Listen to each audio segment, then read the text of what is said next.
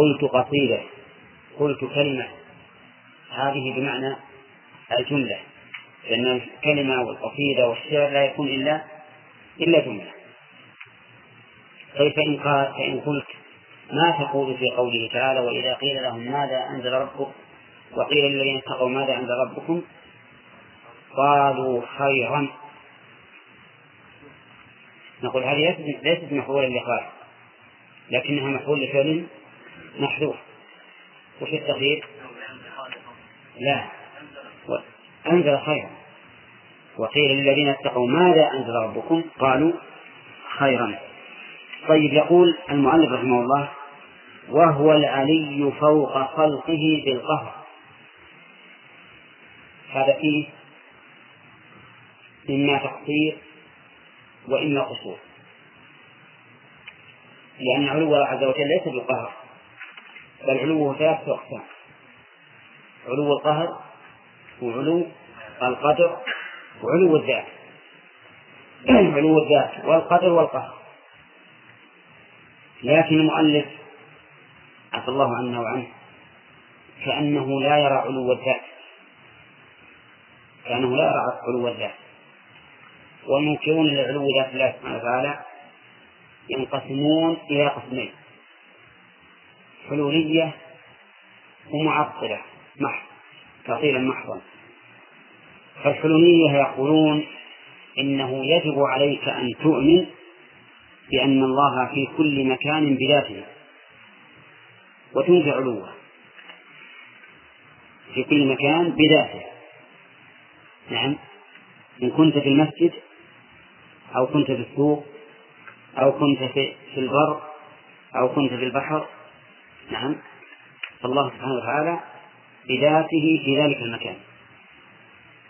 وإن كنت في الحج فهو في الحج. الحج ما هو؟ مكان التخلي، يعني والعياذ بالله ما نزه الله عن الأمكان والأقدار ونسأل الله العافية. ولا شك أن هذا كفر محض، ولا يشك أحد في كفر من اعتقد هذه العقيدة. نعم. والطائفة الثانية منكر العلو يقولون إنه لا يجوز أن نقول إن الله فوق العالم ولا تحته، ولا يمين ولا شمال، ولا أمام ولا خلف، ولا متصل ولا منفصل. وهذا إيش؟ هذا تعطيل محض. يعني لو قيل لك صف لنا المعدوم ما وجدت أشد إحاطة بالمعدوم من هذا الوصف الذي ليس فوق العالم ولا تحته، ولا يمين ولا شمال، ولا خلف ولا أمام، ولا متصل ولا منفصل. هذا ليس به موجود قطعا. أما الرسل وأتباعهم فيؤمنون بأن الله عز وجل بذاته فوق كل شيء، يؤمنون بأن الله بذاته فوق كل شيء. وهذا هو الذي دل عليه العقل والفطرة والإجماع والكتاب والسنة. ولنستعرض لهذا الأمر، وإن كان الحمد لله الأمر ظاهرا، لكن الكتاب دل على أن الله بذاته فوق عرشه من وجوه متنوعة، فتارة بذكر العلو مثل وهو العلي العظيم، وتارة بذكر الفوقية وهو القاهر فوق عباده، وتارة بذكر صعود الأشياء إليه مثل إليه يصعد الكلم الطيب، وتارة بذكر نزول الأشياء منه يدبر الأمر من السماء إلى الأرض. فقد تنوعت الأدلة من كتاب الله على علو الله سبحانه وتعالى. وأما السنة فكذلك، دلت السنة على علو الله بذاته من قول الرسول صلى الله عليه وسلم وفعله وإقراره، من قوله وفعله وإقراره. فقال عليه الصلاة والسلام ربنا الله الذي في السماء، وقال ألا تأمنوني وأنا أمين من في السماء. وأما فعله فإنه في يوم عرفة وهو يخطب الناس عندما خطب تلك الخطبة العظيمة قال لهم: ألا هل بلغت؟ قالوا: نعم. قال: اللهم اشهد. يرفع أفواه إلى السماء وإن كتب إلى الناس. اللهم اشهد. هذا إيش؟ سنة فعلية بإشارة عليه الصلاة والسلام إلى السماء حين ذكر الله. وأما الإقرارية فإنه أتي إليه بجارية فسألها فقال: أين الله؟ قالت: في السماء. قال: أعتقها فإنها مؤمنة. هكذا قال. ويعتبر هذا إيه؟ إقرارا. فقد تنوعت السنة بالدلالة أو في الدلالة على علو الله تعالى بذاته. وأما الإجماع فقد أجمع السلف من الصحابة والتابعين وأئمة الأمة على أن الله تعالى في السماء بذاته، ولم يقل أحد منهم بحرف واحد إن الله ليس في السماء أو إن الله في كل مكان بذاته أبدا. وأما العقل فاسأل عقلك: هل الكمال في علو الذات أو في نفي العلو عنه؟ الأول بلا شك. علو الذات تدل على الكمال، بل هي الكمال. فإذا كان العلو هو الكمال فإن من المعلوم عقلا أن الرب متصف بماذا؟ بالكمال، وحينئذ يثبت له العلو عقلا. أما الفطرة فاسأل فطرتك عندما تسأل الله شيئا. افرض أنك ما درست ولا حضرت المساجد ولا شيء، إذا سألت الله عز وجل شيئا أين ينصرف قلبك؟ إلى الأعلى. ولهذا كان أبو المعالي الجويني كان يقرر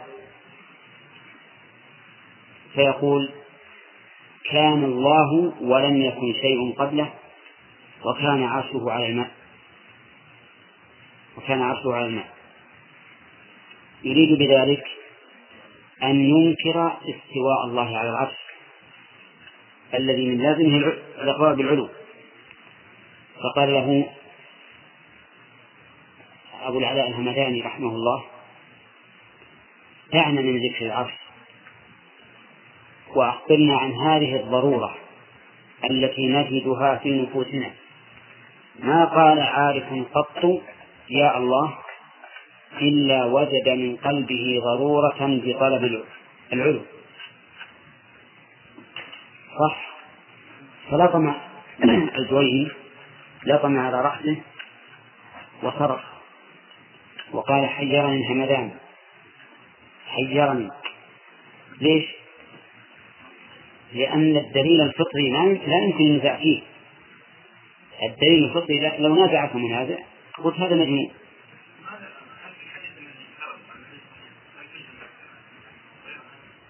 كيف؟ لا، لما قال وكان عرش على الماء وكان الله لم يكن شيء قبله، يعني ما ذكر استواء العرش، لم يذكر استواء العرش. هذا يريد أن يقرر أن الله تعالى لم يستوى على العرش فينتفي علومه. لا أبدا، هو نفس الحديث، لكن هو أراد أن يقرر أن الله كان ولم يكن شيء قبله وكان عرشه على الماء، يعني ولا في استواء وعلو. فالآن نقول إن الأمر الفطري لا يمكن أبدا لأحد أن ينكره. لو أن أحدا أنكر طلب الطعام للفاعل صدق؟ لو قال فاعل مو بيطلب الطعام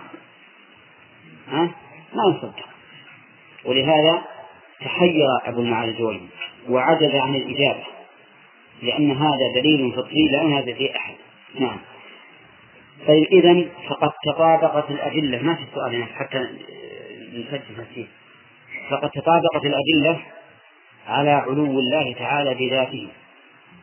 أما علوه بصفاته سواء كان صفة قدر أو قهر فهذا يقر به جميع المنتسبين إلى الإسلام، حتى الجهمية والأشاعرة وغيرهم يقرون بأن الله سبحانه وتعالى عالم علوا معنويا. نعم، وهو علو الصفات. قال المؤلف رحمه الله: وهو العلي فوق خلقه بالقهر الكبير العظيم. الكبير العظيم لا شك أن هذا ليس تفسيرا مطابقا. نعم، ولكنه كأن المؤلف أخذه من قرن العظيم بالعلي في آية الكرسي، حيث قال: ولا يؤوده حفظهما وهو العلي العظيم، وهنا قال: وهو العلي الكبير، ففسر الكبير بإيش؟ بالعظيم. ولكن الصحيح أن الكبير أعم، أن الكبير ليس معناه العظيم، بل معناه ذو الكبرياء، ومعناه أن الله تعالى لا يماثله شيء في ذاته. السماوات السبع والأرضين السبع في كفه سبحانه وتعالى كخردلة في كف أحدنا، يعني السماوات السبع على عظمها والأرضين السبع مثل ما لو وضع الإنسان في يده خردلة. الخردلة حب الخردة، تعرفونه؟ حب الخردة صغير. نعم. كبر إيش؟ كبر السمس. كبر السمس. هذه الخردلة حطيتها في كفك ليست بشيء. وهذا أيضا تمثيل على سبيل التقليد، وإلا الله تعالى أعظم وأجل، فكل المخلوقات بالنسبة له سبحانه وتعالى ليست بشيء. فينبغي أن نقول إن الكبير ليس هو العظيم، بل يفيد معنى آخر، وهو الذي له الكبرياء، وهو الذي لا ينسب إليه شيء من خلقه، فالسماوات السبع والأرض السبع في كفه كخردلة في كف أحدنا. في هذه الآية دليل على إثبات الشفاعة. إيش؟ على إثبات الشفاعة بقوله: ولا تنفع الشفاعة عنده إلا لمن أذن له. فإن قلت ما وجه الدلالة على إثبات الشفاعة مع أنه نفي لا تنفع الشفاعة؟ قل يا الرحمن. الشفاعة ولم نقل ولا تكون الشفاعة، ولا تنفع الشفاعة دل على إثباتها، لكن لا تنفع إلا بإذنه. طيب، ومن فوائد الآية الكريمة عظمة الله تعالى وقوة سلطانه. من أين يؤخذ الطلاق؟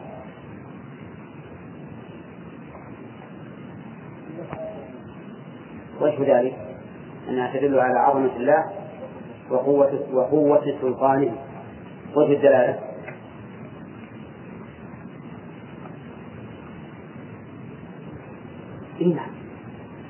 هذه ما قال إن الله قوي ذو سلطان أو عظيم ذو سلطان، لكن هي تدل على ذلك باللازم. فما وجه الدلالة؟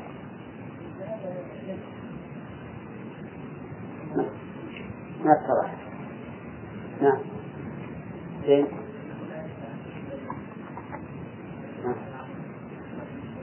وخلاف المخلوقين مهما عظم منكم فإنه يدخل الشافع على الملك والسلطان ويبقى بدون إذن. واضح؟ فكلما عظم السلطان ازدادت الهيبة وصار لا يتكلم أحد إلا بإذن الله، كما قال تعالى في سورة عما يسألون: والملائكة صفا لا يتكلمون إلا من أذن له الرحمن وقال صواب. ومن فوائد الآية الكريمة قطع كل سبب يتعلق به المشركون في آلهتهم. قطع كل سبب يتعلق به المشركون في آلهتهم. ما وجهه؟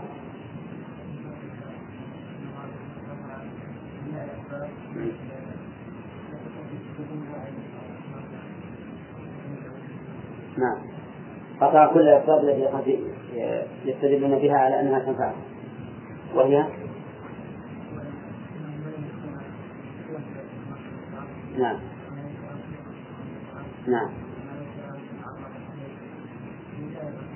وأنه لا تنفع الشفاعة. هذه آخر سبب يمكن، ومع ذلك نفعها الله.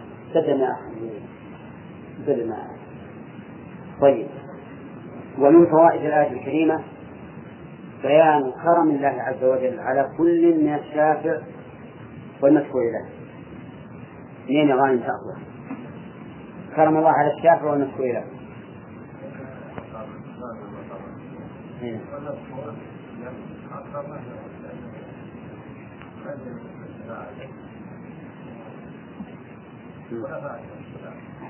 طيب،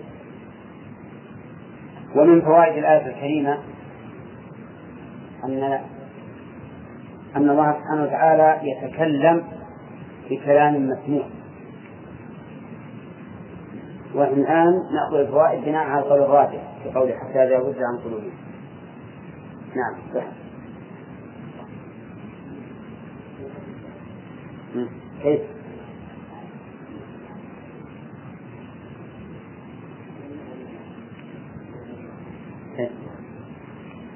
والله ممكن إلا لمن أذن الله، لكن أنا عرفت بالآية إذا وزع عن قلوبهم.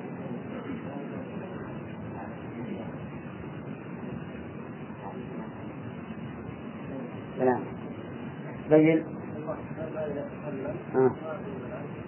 خالق الملائكة، ولولا أنهم يسمعون كلامه لم يفقهوا. طيب، ومن فوائد الآية الكريمة أيضا أن كلام الله عز وجل ليس ككلام المخلوقين،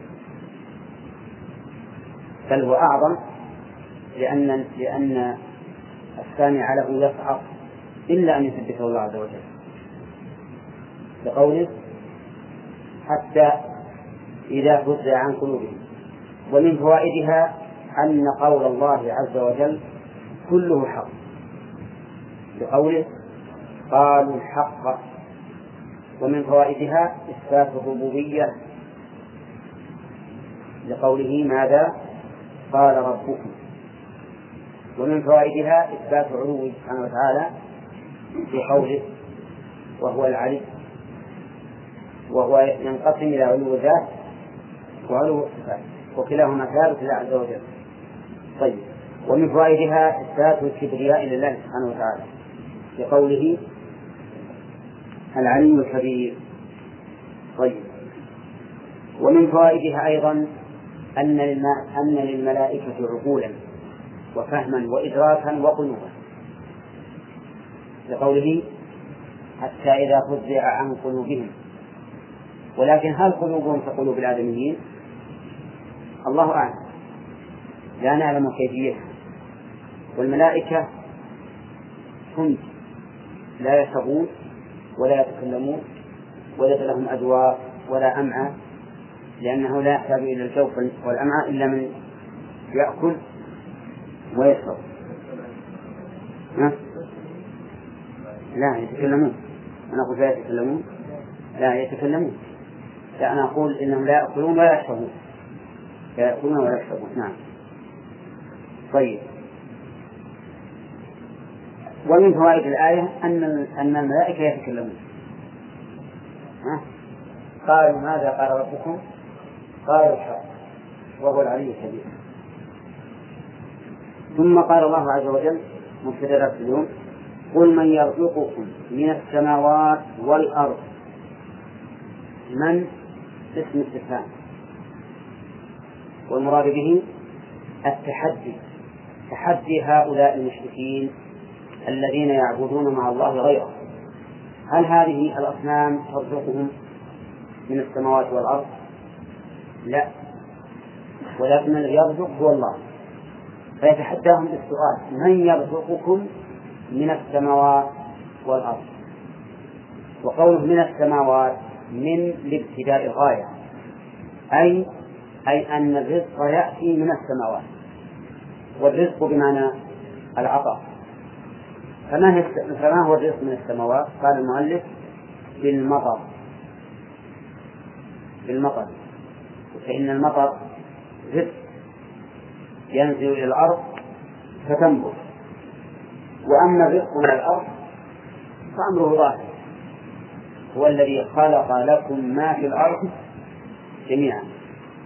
ثم إننا قد نقول بأن الرزق من السماوات أشمل من المطر، فإن السماوات ينزل منها المطر وينزل منها المن والسلوى وربما نقول إن الطيور في جو السماء إنها من رزق السماء لأنها تأتي من فوق، فكل ما يأتي من فوق فإنه يصدق عليه أنه رزق من السماوات.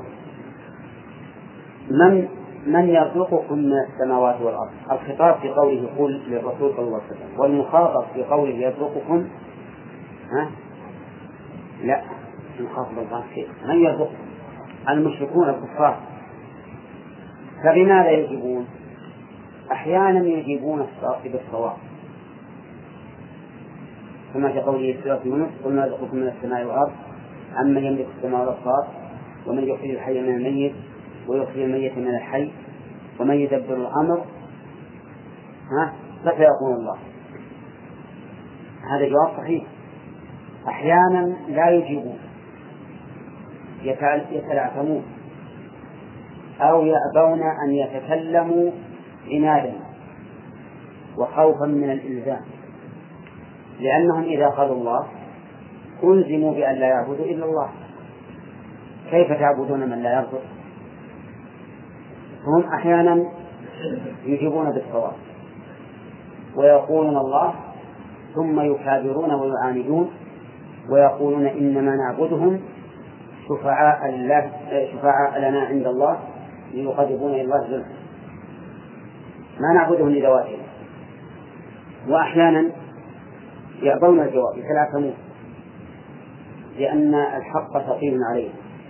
إذا لم يقولوا شيئا فقل الله، ولهذا قال قل الله هو الذي يرزقكم من السماوات والأرض.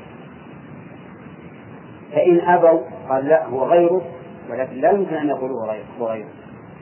فقل من أعد عليهم السؤال مرة ثانية. قال الله تعالى قل الله، قال المؤلف إن لم يقولوا، يعني إن لم يقولوا الله. ما له الاستفهام هنا خلاص فوائد من فوائد الآية الكريمة قل ما يرزقكم من السماوات والأرض وإلا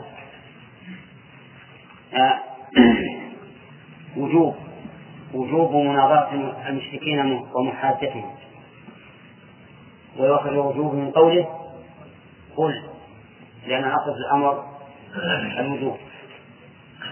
ومن فوائدها أيضا أنه ينبغي أن يستدل في الأوضح والأبين،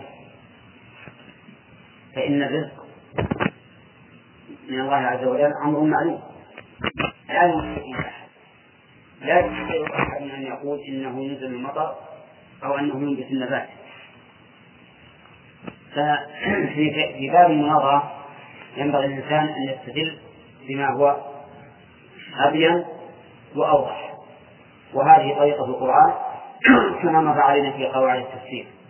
طيب، ومن فوائد الآية الكريمة جواب إجابة السائل فيما هو واضح.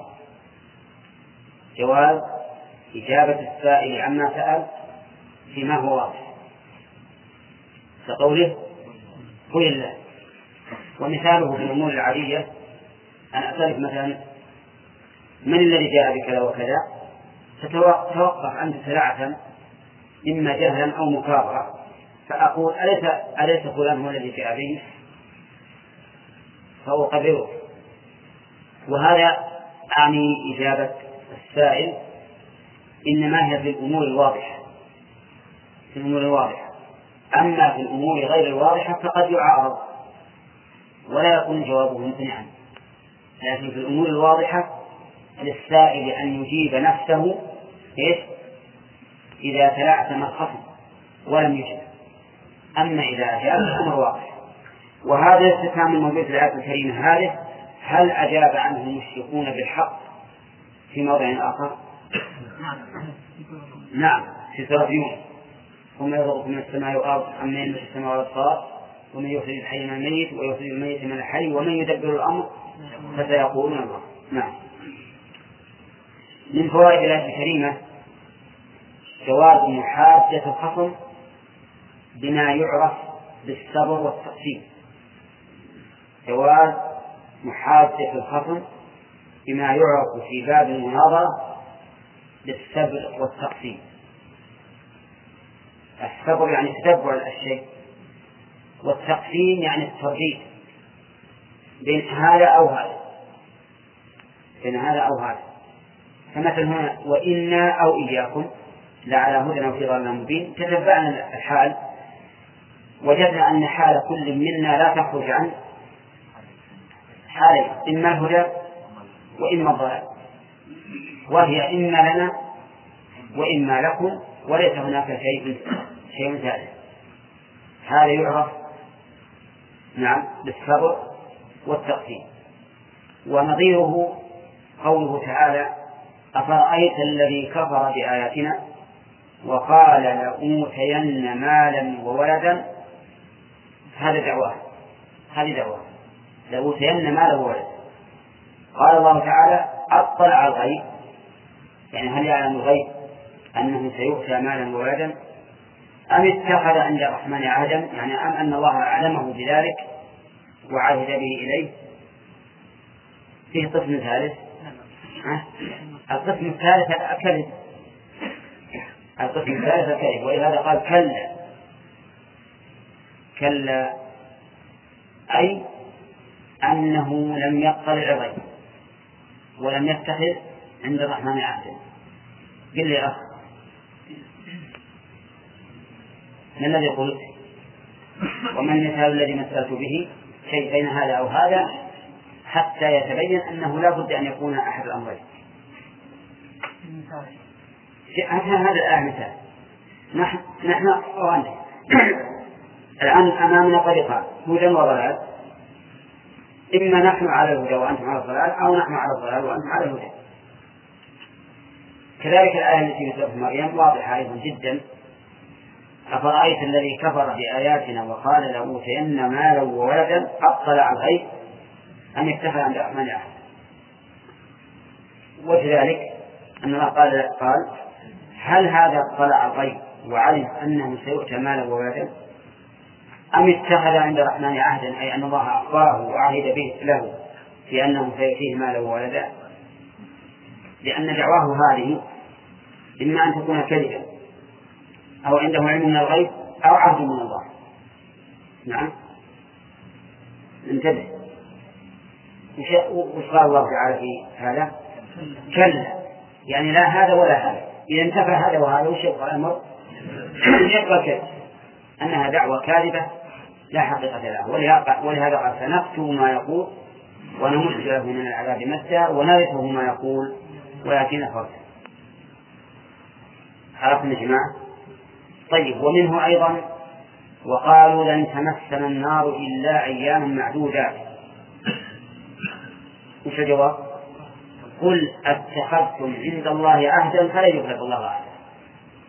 يعني أنتم عهد من الله فإن الله لا يخلف عهدا. أي نعم إلا أيام معدودة.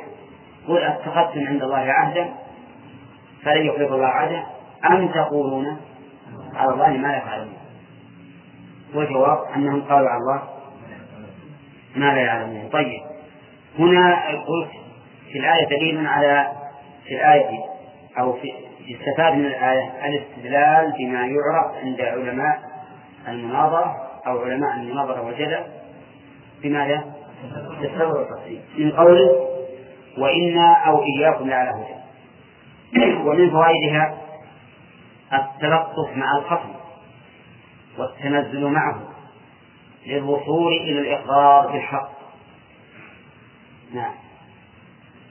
من قوله وإنا أو إياكم لعلى هدى أو في ضلال مبين، فإن هذا تنزل في غاية التنزل مع الخصم والتلطف معه ليقر بالحق